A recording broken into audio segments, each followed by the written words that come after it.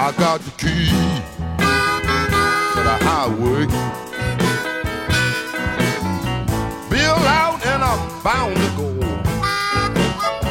And I'm gonna leave here running, 'cause walking moves too slow.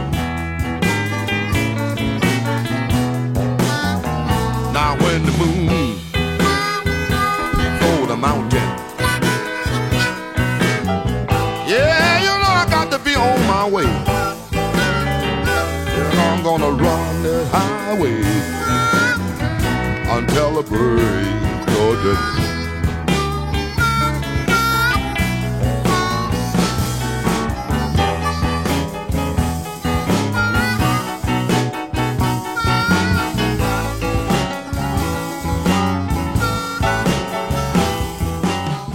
Welcome to the Tom Dupree Show. We have a special guest today, Congressman Andy Barr. Our host, Tom Dupree, and we are powered by Dupree Financial Group.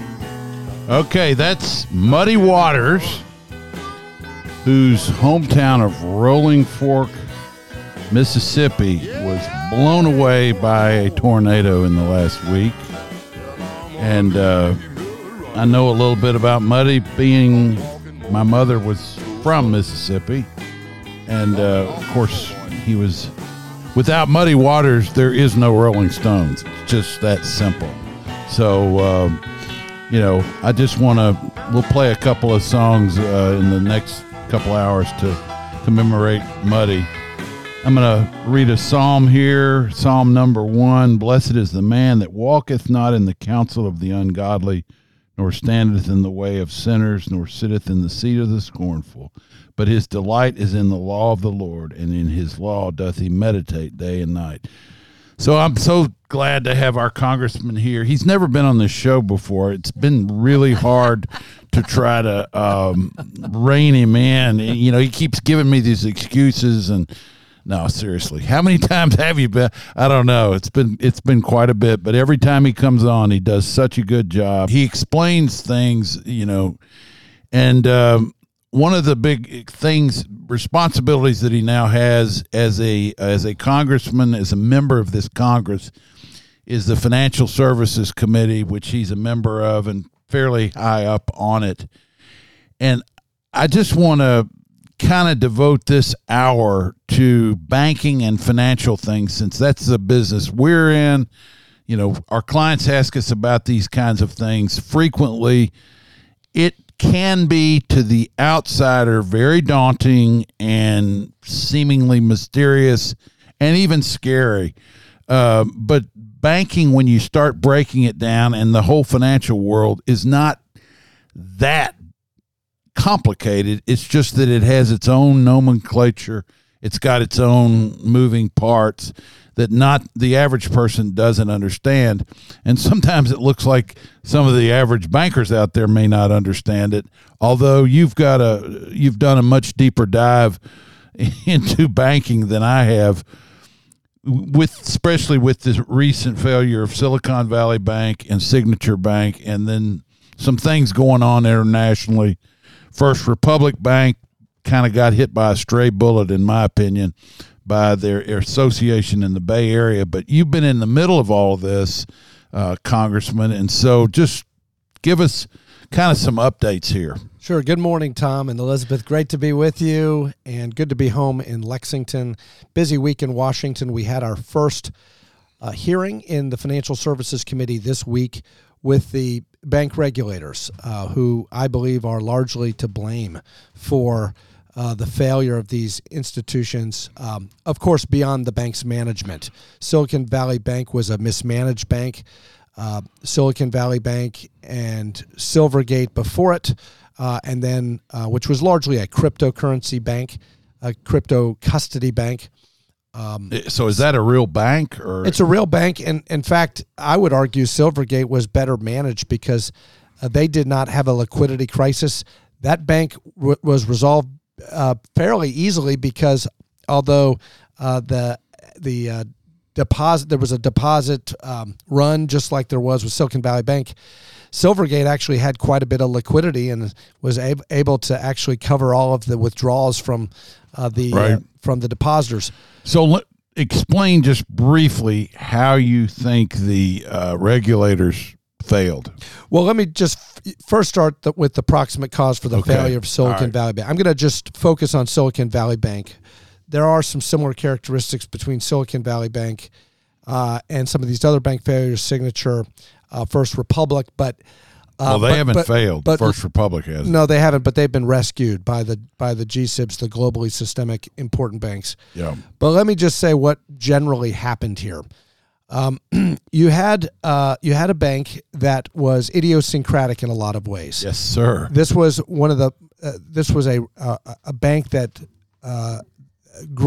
assets grew rapidly. I mean, very rapidly. It quadrupled in size from 2019 to February of 2023. If you could define a woke bank, I think that would be. Yeah, they would come under that description. This bank was more interested in its environmental sustainability commitments than its management of its interest rate risk. Right. But in any event, it was a Silicon Valley based bank, had a lot of tech concentration. A lot of its clients and customers were venture capital firms, private equity firms that financed these startup tech companies. And that these startup tech companies were a lot of smart people involved in these startups, but they were typically young entrepreneurs, and they weren't necessarily sophisticated in the ways of business. Other than they're very, very smart young people who started tech firms. And what happened was they came into a lot of cash because the venture capital firms that were backing them recognized that the way tech company, and you got to understand how Silicon Valley works and how these startup tech companies work. When you've got a good idea and you've got a couple of patents and you're able to attract seed capital from a venture capital firm, what happens is they give you a lot of upfront capital. In fact, as I am told, a lot of these private equity and venture capital firms actually tell the owners, these young entrepreneurs, that they do not want them to be profitable for 7 to 10 years. Well, and so that upfront capital is going to get burned through as they run their business and build their business and pay salaries, because you got to pay big salaries out there. That's right. So that money will come in, but they know it's going to get drawn down. That's right. And they actually want whatever revenues in the early years that these tech companies earn and bring in, they actually want these firms to plow that revenue right back into the business. The name of the game in tech is market share. And the exit, where the VC firms and the owners of the tech companies make a lot of money, is an IPO or a SPAC, or when they go public, or when they and then it's only then that they want to be profitable. So in these early years, there's this requirement that these firms have a lot of cash. Yep. Okay, and so what happens is these tech companies get a lot of cash up front from the VC private equity firms, and those VC firms have a relationship with Silicon Valley Bank. And Silicon Valley Bank comes in alongside the VC and says, look, I'll give you a line of credit, some debt, along with your equity under very favorable terms. But the condition is you have to park all of that cash with us.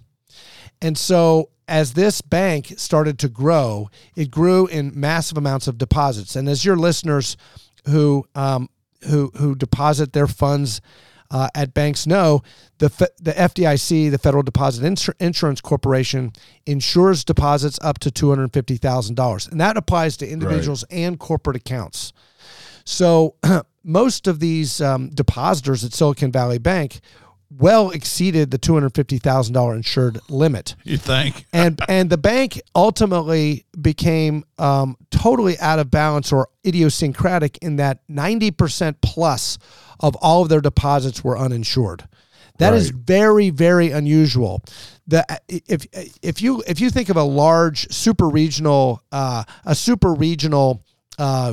bank in the United States, and I'm going to name a few names just to give your listeners some context. But think of Truist, U.S. Bank, PNC, Fifth Third, KeyBank, Regions Bank, those kind of banks. they have corporate accounts, of course. They have high net worth individuals who have uninsured deposits. Right. But the total amount of uninsured deposits at institutions like that is around 30%, maybe 35%. The average deposit is around $20,000 to $30,000 because they have a big, broad base of depositors that have accounts of $1,000 to $10,000 in their account at any one time. Right.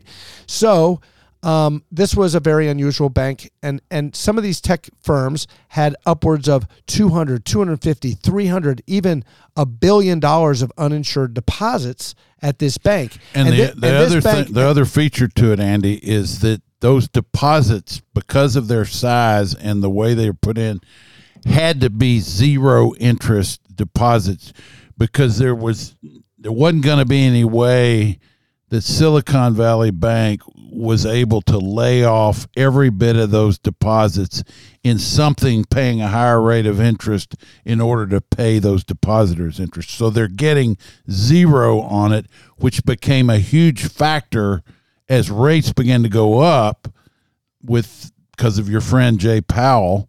You're his buddy, right? I actually met with him this week. Okay. The point is the chairman of the Federal Reserve who does not have an economics background and who came out of private equity himself. Private sector. Yeah, which I like. He's never been a banker though either, and investment banker. Well, that's different. It's not a commercial. No, banker. That's true. And so the point I'm trying to make, he was Nick Brady's guy, for a lot of years, and Nick Brady was a very smart guy. Came from Dillon Reed, did the Mexico bailout and all that, but the point I'm making is that the fact that all that money went into that bank, because of the size, they could not pay interest on those deposits. That became a problem when people began to see they're making 4% in a money market fund. Yeah, this is a good point, Tom, because when you look at Silicon Valley Bank and the large percentage of uninsured deposits, in the world of bank regulation, what you look at is stable versus unstable deposits. Exactly. Now, those were never going to be stable deposits because they were going to burn down the balance. To simplify things, you can look at insured deposits as stable and uninsured deposits as less stable. But before Dodd-Frank, after Dodd-Frank, and after the bipartisan regulatory relief law of 2018, in all of those cases, generally speaking, bank regulators have looked at all deposits, whether they're insured or uninsured, as relatively stable. But within the universe of uninsured deposits, there's some distinctions. If it's operating money, in other words, it's a corporate account that exceeds the insurance limits. Money comes in and goes out. You make payroll. It's operating money, meaning that it's money that needs to be used for payroll, for routine expenses to operate the business. Right. That's pretty sticky because you need that money to stay in the account until you pay your bills. Money that's not operating money that's like from the VC firm that's going to be used next year, 2 years down the road, that's earning no interest whatsoever, that's flighty money. That's money that is subject to a run. And there was a ton of money at Silicon Valley Bank that was unstable, uninsured deposits. And only a little bit of their money was insured. Same thing with and First operational Republic also, money. by the way. So when this all went down, the week before the failure, Silicon Valley Bank, here's the other feature, and this is the key. The other feature of Silicon Valley Bank that really underscores how mismanaged this bank was. Their CEO was on the San Francisco Fed board, okay? That is their primary regulator of the bank holding company was the San Francisco Fed. They were a state-chartered Fed member bank. The California regulator and the San Francisco Fed were the regulators of this bank. If you look at the website of the San Francisco So they were Fed, not, because they're not a national bank, they were not regulated by the comptroller of the currency or the FDIC. They were not they were regulated by the FDIC, Right. but they were because they had obviously had FDIC insurance. How do you have but a they were not an state-chartered OCC bank as a member of the Fed? Well, they were not an OCC regulated bank. They were not a national bank. They were a California state-chartered bank, but a Fed member bank. So what that meant was the Fed was the primary regulator. They regulated the bank with the California bank regulator. But the Fed was the lead. The San Francisco Fed was the lead because they regulated the holding company.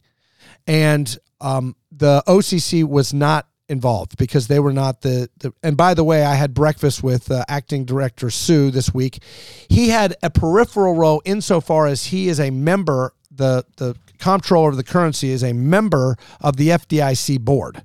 And so when all of this happened, and when the bank failed and when it went into receivership and there was a decisions about resolution, Acting Director Sue of the OCC had some peripheral involvement. And also he's a member of the FSOC, the Financial Stability Oversight Council, which met in emergency meeting over the course of the weekend. So in that position, he had a role to play. But in general, as the bank was failing, what happened was the management of the bank did not manage its interest rate risk. It had all of this cash, and so it needed to invest that cash into some securities, and it did so in safe securities, U.S. Treasuries and agency securities, mortgage-backed securities. The problem was when they invested all of that cash, they did so in long-dated, long-duration maturity, hold-to-maturity securities. Yeah, well, they were like 5 to 7 year securities. Right, Yeah, and this was 20 years. And this was before they were obviously doing the right thing at the time, looking for yield. But they did so before the Fed started tightening monetary policy and raising the Fed funds rate.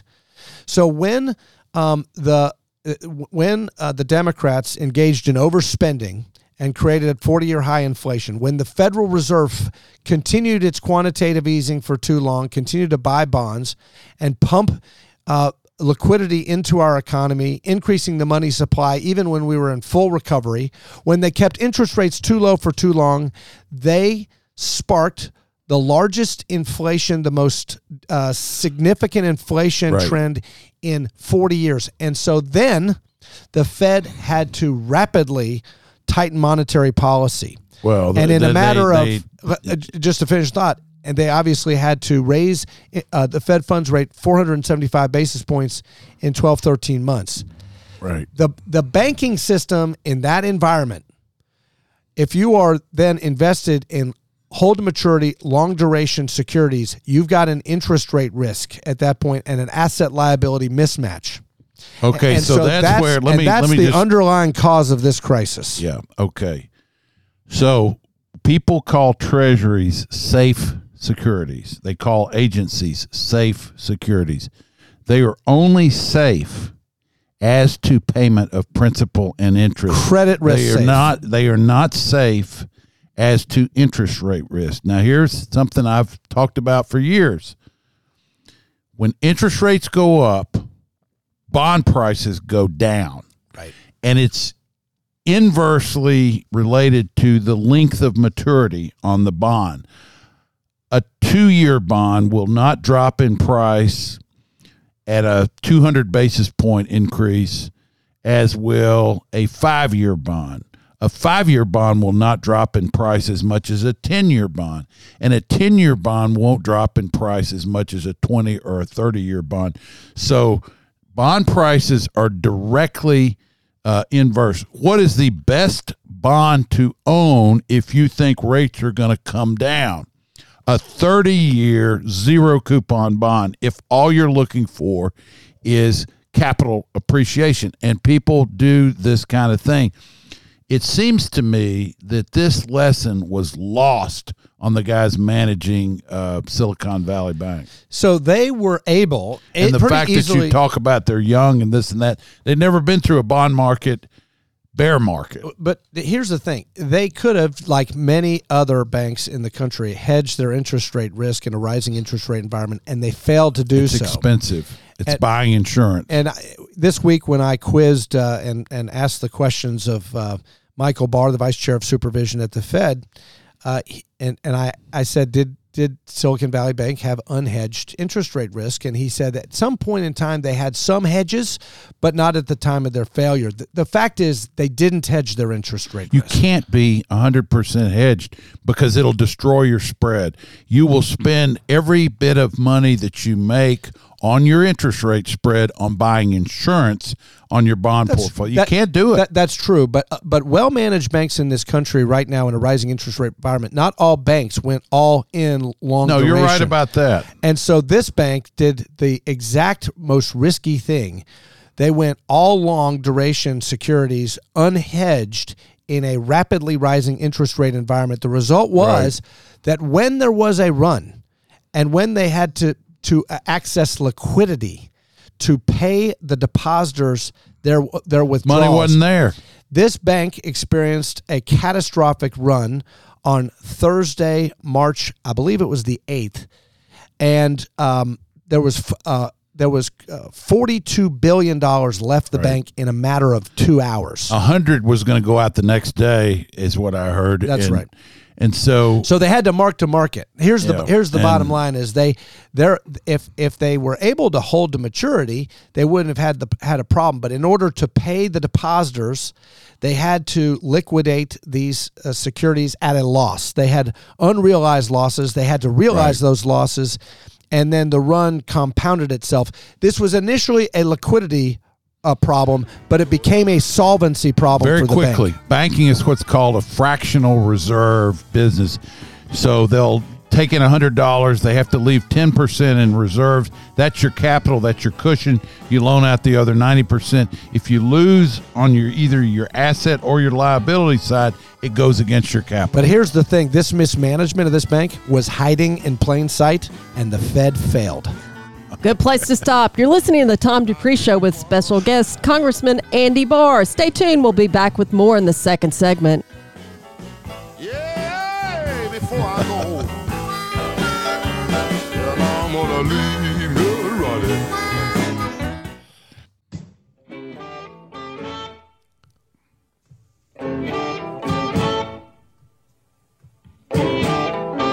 The gypsy woman told my mother before I was born, I got a boy child coming. He's gonna be a son of a gun. He's gonna make pretty women jump and shout. Then the world wanna know what this all about. But you know I'm here. Everybody knows I'm here.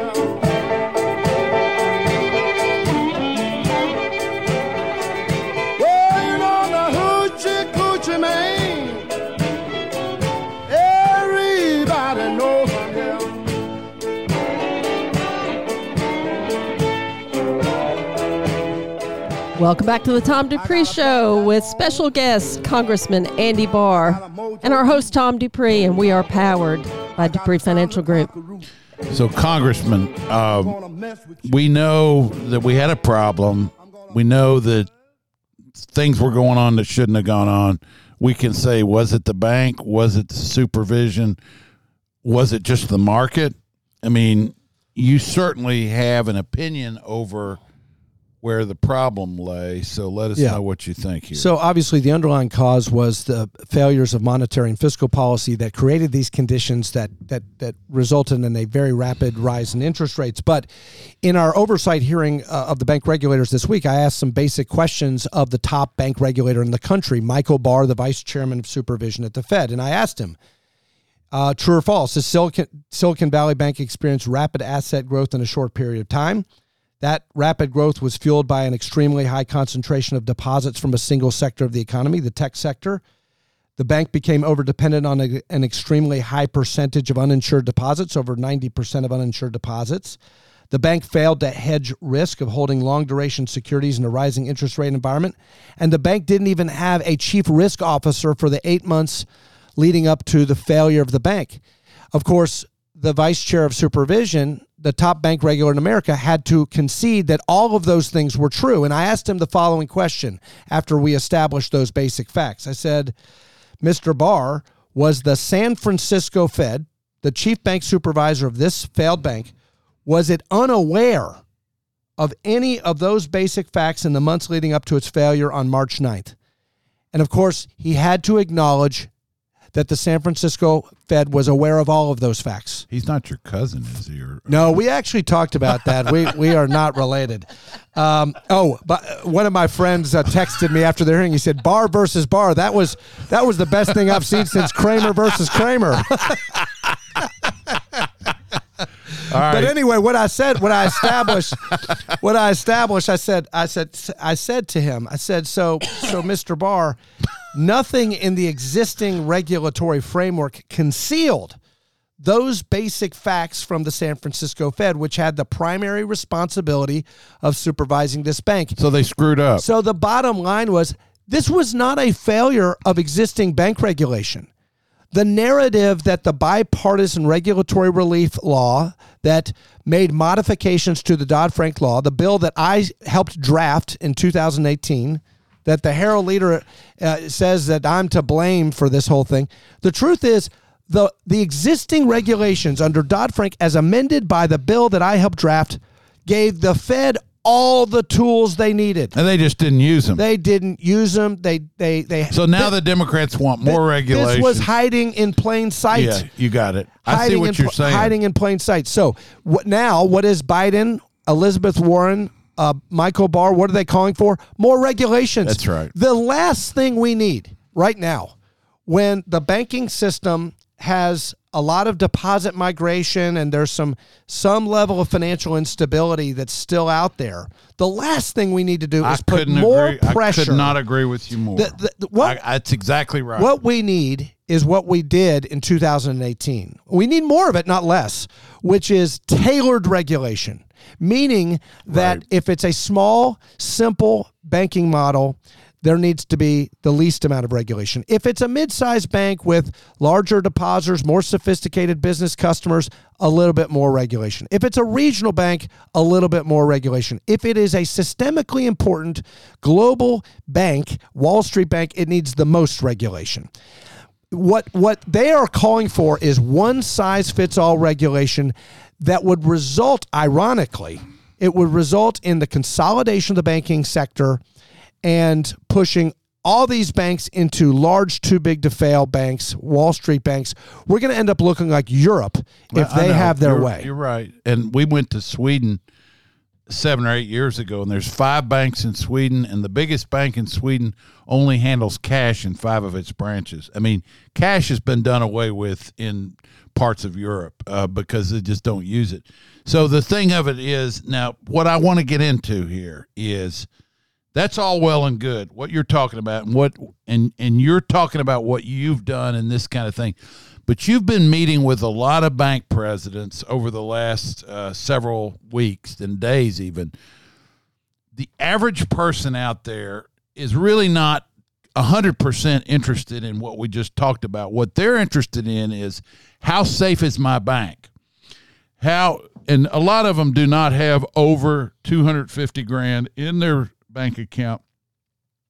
So let's talk a little bit about the FDIC. It's got something like 120 something billion in assets, which can be used to pay claims until they find a buyer for the assets of the failed bank. I understand First Citizens of North Carolina is actually the one taking over SVB, which is interesting. That's an old stodgy bank that's been around for a long time. It is. And in North Carolina seems to be where all the banks end up. But the point of it that I'm trying to make is, to the average, to your constituents out here, which is who's listening to this thing, how safe is my bank? Where should I put my money? And I'm not talking about, the stock market or bonds or whatever, just money.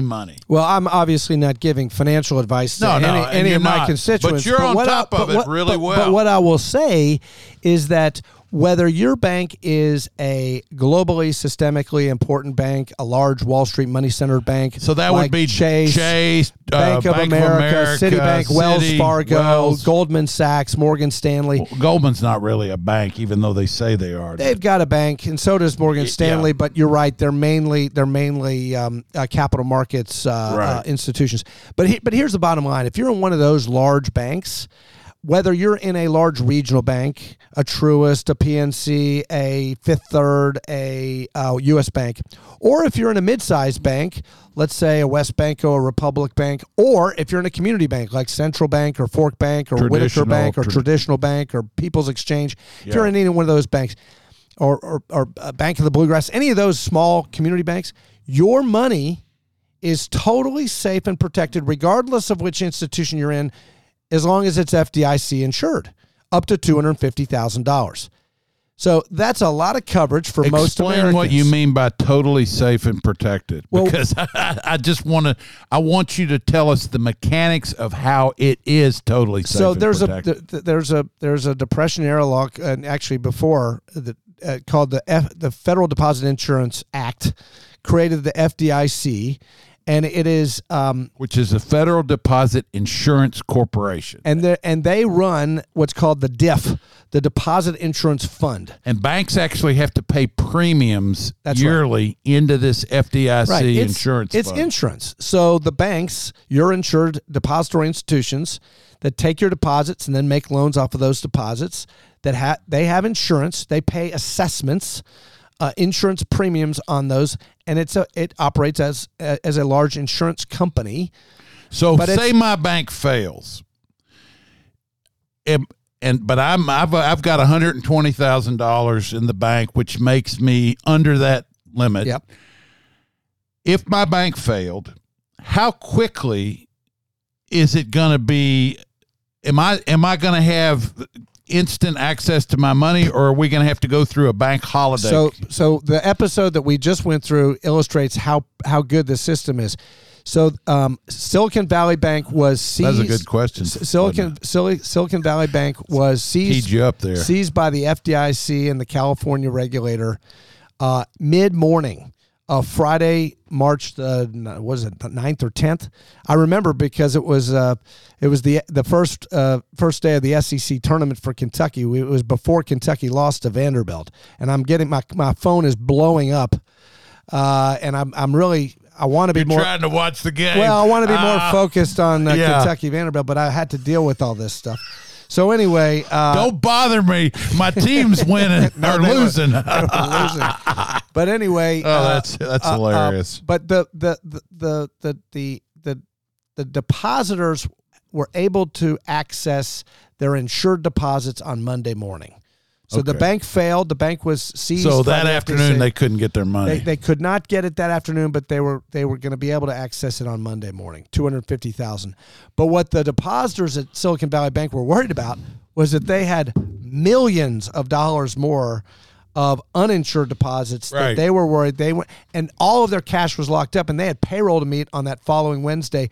2 million tech workers in the country had their paychecks on the line, and so there's it's worth a discussion, and maybe not now, about how the obviously the regulators failed, bank supervision failed before in the months leading up to this. I think we should do a series someday. But there is a lot of these things. It is worth considering and discussing and debating whether over the course of that weekend the regulators did the right thing. They invoked what's called the systemic risk exception to extend 100% guarantee of all of those uninsured deposits of those two failed banks. And then they also, the Fed and Treasury, what they did was they invoked what's called the 13.3 emergency lending powers, and they provided a liquidity facility against the collateral of these long duration securities to provide the banking system with liquidity so that there wouldn't be a run, and so that uninsured depositors around the country would have confidence that if they did want to pull out their money, that money was good. Did they provide that to all banks? All banks. So how many people are because I understand they will loan at par on bonds that are, say, trading at 80 cents on the dollar. And that bank is called the Bank Term Lending Program that the How Fed much set is up. that being drawn down on? A lot. What does a lot mean? Well, we asked the question. We don't have the official numbers yet, but they're required by law to publish it in a few weeks. But we are hearing, and by the way, it's not a bad thing. It's not a bad thing. Wait a minute. Because I'm going to debate you on that one. Well, because it's beginning of the total undoing of all this Fed tightening. Well, because I that will monetize the system. That's true. If you can borrow, if I got a bond that's trading par. at 80 cents and I can borrow par, which is 100, that 20 cents is going to be inflationary. It is. That's adding deposits back into. That's true. I agree. That's a good point. You're right. No, it's true. You're right about that. But in terms of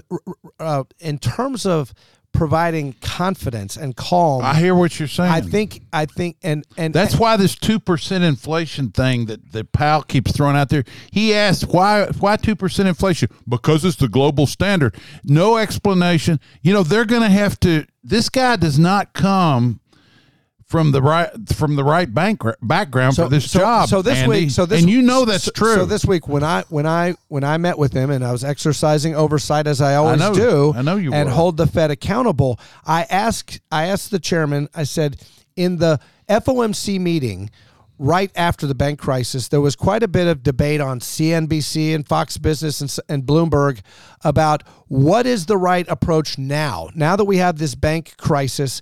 Is financial stability the priority of the Federal Reserve, or is the tightening project to get inflation under control still the priority?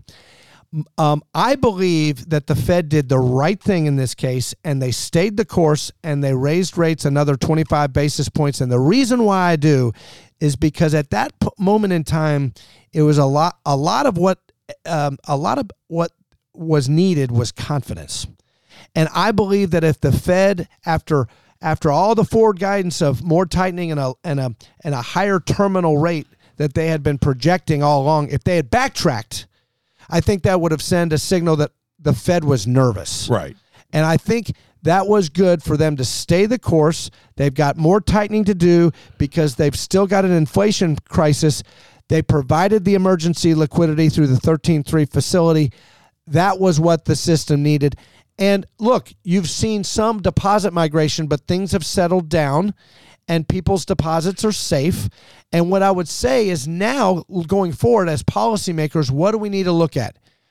What is the right policy response? I want to interject something here real quick. What's the right policy response? I got you. But in response to a question given him at the D.C. Economic Club, Chairman Powell, when asked, was all the money printing during COVID responsible for inflation? He dodged the question and said, we'd never seen this, but it's the typical Democrat response. Hold on a minute. And basically saying, no, it really wasn't responsible for inflation because we did all this. Yeah, he's wrong. Okay. Then later they said, what are you going to do? We're going to raise interest rates. The first response is Keynesian. It's this idea of fiscal stimulus. You just stimulate, it doesn't matter. The second response is monetarist. He's playing Paul Volcker there, who basically tracked M1, which we never hear about anymore. Nobody talks about M1 unless you're a wonk. Yeah. I don't even know, they don't even track M2, 3, and the others anymore that I know about. They track M2. But you cannot be a Keynesian and a monetarist at the same time. Yep. Powell doesn't know the difference. That's why the Fed's not nervous, because they don't even know what the problem is. Well, I say he's wrong. Let me just say this. And then they appoint these political hacks at all the banks out there. I mean, people, they're trying to get what's her name on there, on the board of the Fed, who's just an environmentalist. I mean, Raskin, yeah, Bloom Raskin. No, the lady. It sounds like a man's name, but I can't think of what her name is. Lael Brainerd. Yes. Yeah, Lael's now in the Treasury. She's just a kind of I mean, these people are not really economists. I mean, in my opinion, they're economists with sort of an environmental ESG. Yeah, Governor Brainerd is a progressive, and she's over focused on climate related financial risk as opposed to it's nuts as opposed to a conventional monetary policy ESG and conventional this kind bank of regulation. Stuff. It's not going to work, Andy. Yeah. All right, I'm done with my sermon. What I would say about you got 4.5 real quick. What I'd say about Chairman Powell is Chairman Powell this week said the right thing to us, the Republican Study Committee, which was, look, their job is not to comment on fiscal policy. The independence of the Fed requires the Fed to stay neutral and comment. They don't dare comment on fiscal policy because they don't want to upset the apple. The Treasury is funding them. But they have to. Their monetary policy, though, doesn't operate in a vacuum. It happens the backdrop of fiscal policy. And the mistake that the Fed made was when the Democrats continued to spend money after all the COVID money and put trillions and trillions of dollars of more spending into the system, which was highly inflationary. The Fed said inflation was transitory. That was a mistake. And so did the Treasury Department. But let's get back to the safety and soundness of the banking system and deposit insurance really quickly, because I think that there is obviously 3.5 minutes. The policy response from the Biden administration, from Elizabeth Warren, from Vice Chairman Barr is now to say, and I'm sure Gruenberg will be with them in this chorus of more regulation, that the Trump era bipartisan regulatory reforms from 2018, that's what caused this. That is total nonsense. It is absurdity. It is them trying to deflect blame that they rightly deserve. They caused the inflation. They caused the rapid rise in interest rates, and they failed to do their job and supervise these banks when they mismanaged basic interest rate risk. It is their fault, and now they want to blame other people for their errors.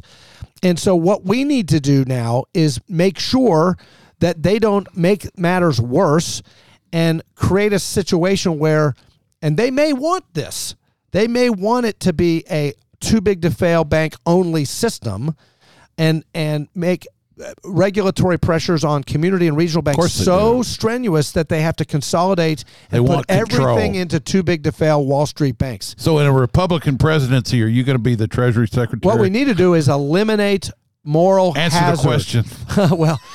Well, that's a big job. Let me tell you, the Treasury Secretary is a big job. Well, it sounds like you know the moving parts. It's an important job. I know it is. It's an important job. I think, and we got to get people. We got to get more. Discipline. We have to have more people, young people, learning the stuff that you are. We got to teach these young people this stuff, Andy. We need market discipline. We need to avoid moral hazard. Education. And here's what we do need. We got to educate I think people. What we are going to look at seriously is we do have to look at deposit out migration, and we need to make sure that people feel safe in community and mid-sized banks. Disintermediation. It's been going on for years. It started when they started money market funds. And there's private sector solutions like you're talking about, CDARS and others. There's also these things. Are you guys looking at money market funds also? We're looking at that, but here's another thing that's interesting. There's interesting private sector solutions out there where you'll have a bank holding company and 15 community bank charters underneath the bank holding company, and they're able to offer $3 to $4 million in insured deposits because they're putting those accounts in each bank. I also think we need to go back to this old idea of private banking, where when a bank made a loan, they put their own money at risk. They weren't worried about deposit insurance. They could get private insurance if you needed it, but we don't need to keep socializing private sector risk through the FDIC. Well, here's the thing. It's not fair for a woke, mismanaged bank like Silicon Valley to cause $20 billion to the deposit insurance fund, and then have Kentucky community banks that are well managed and know how to manage interest rate risk have their premiums raised. Have to bail them out. Thanks for being on the show, Andy. Yeah, great to be with you. You're always helpful. Great to be with you. The Tom Dupree Show with special guest Congressman Andy Barr. We appreciate you listening.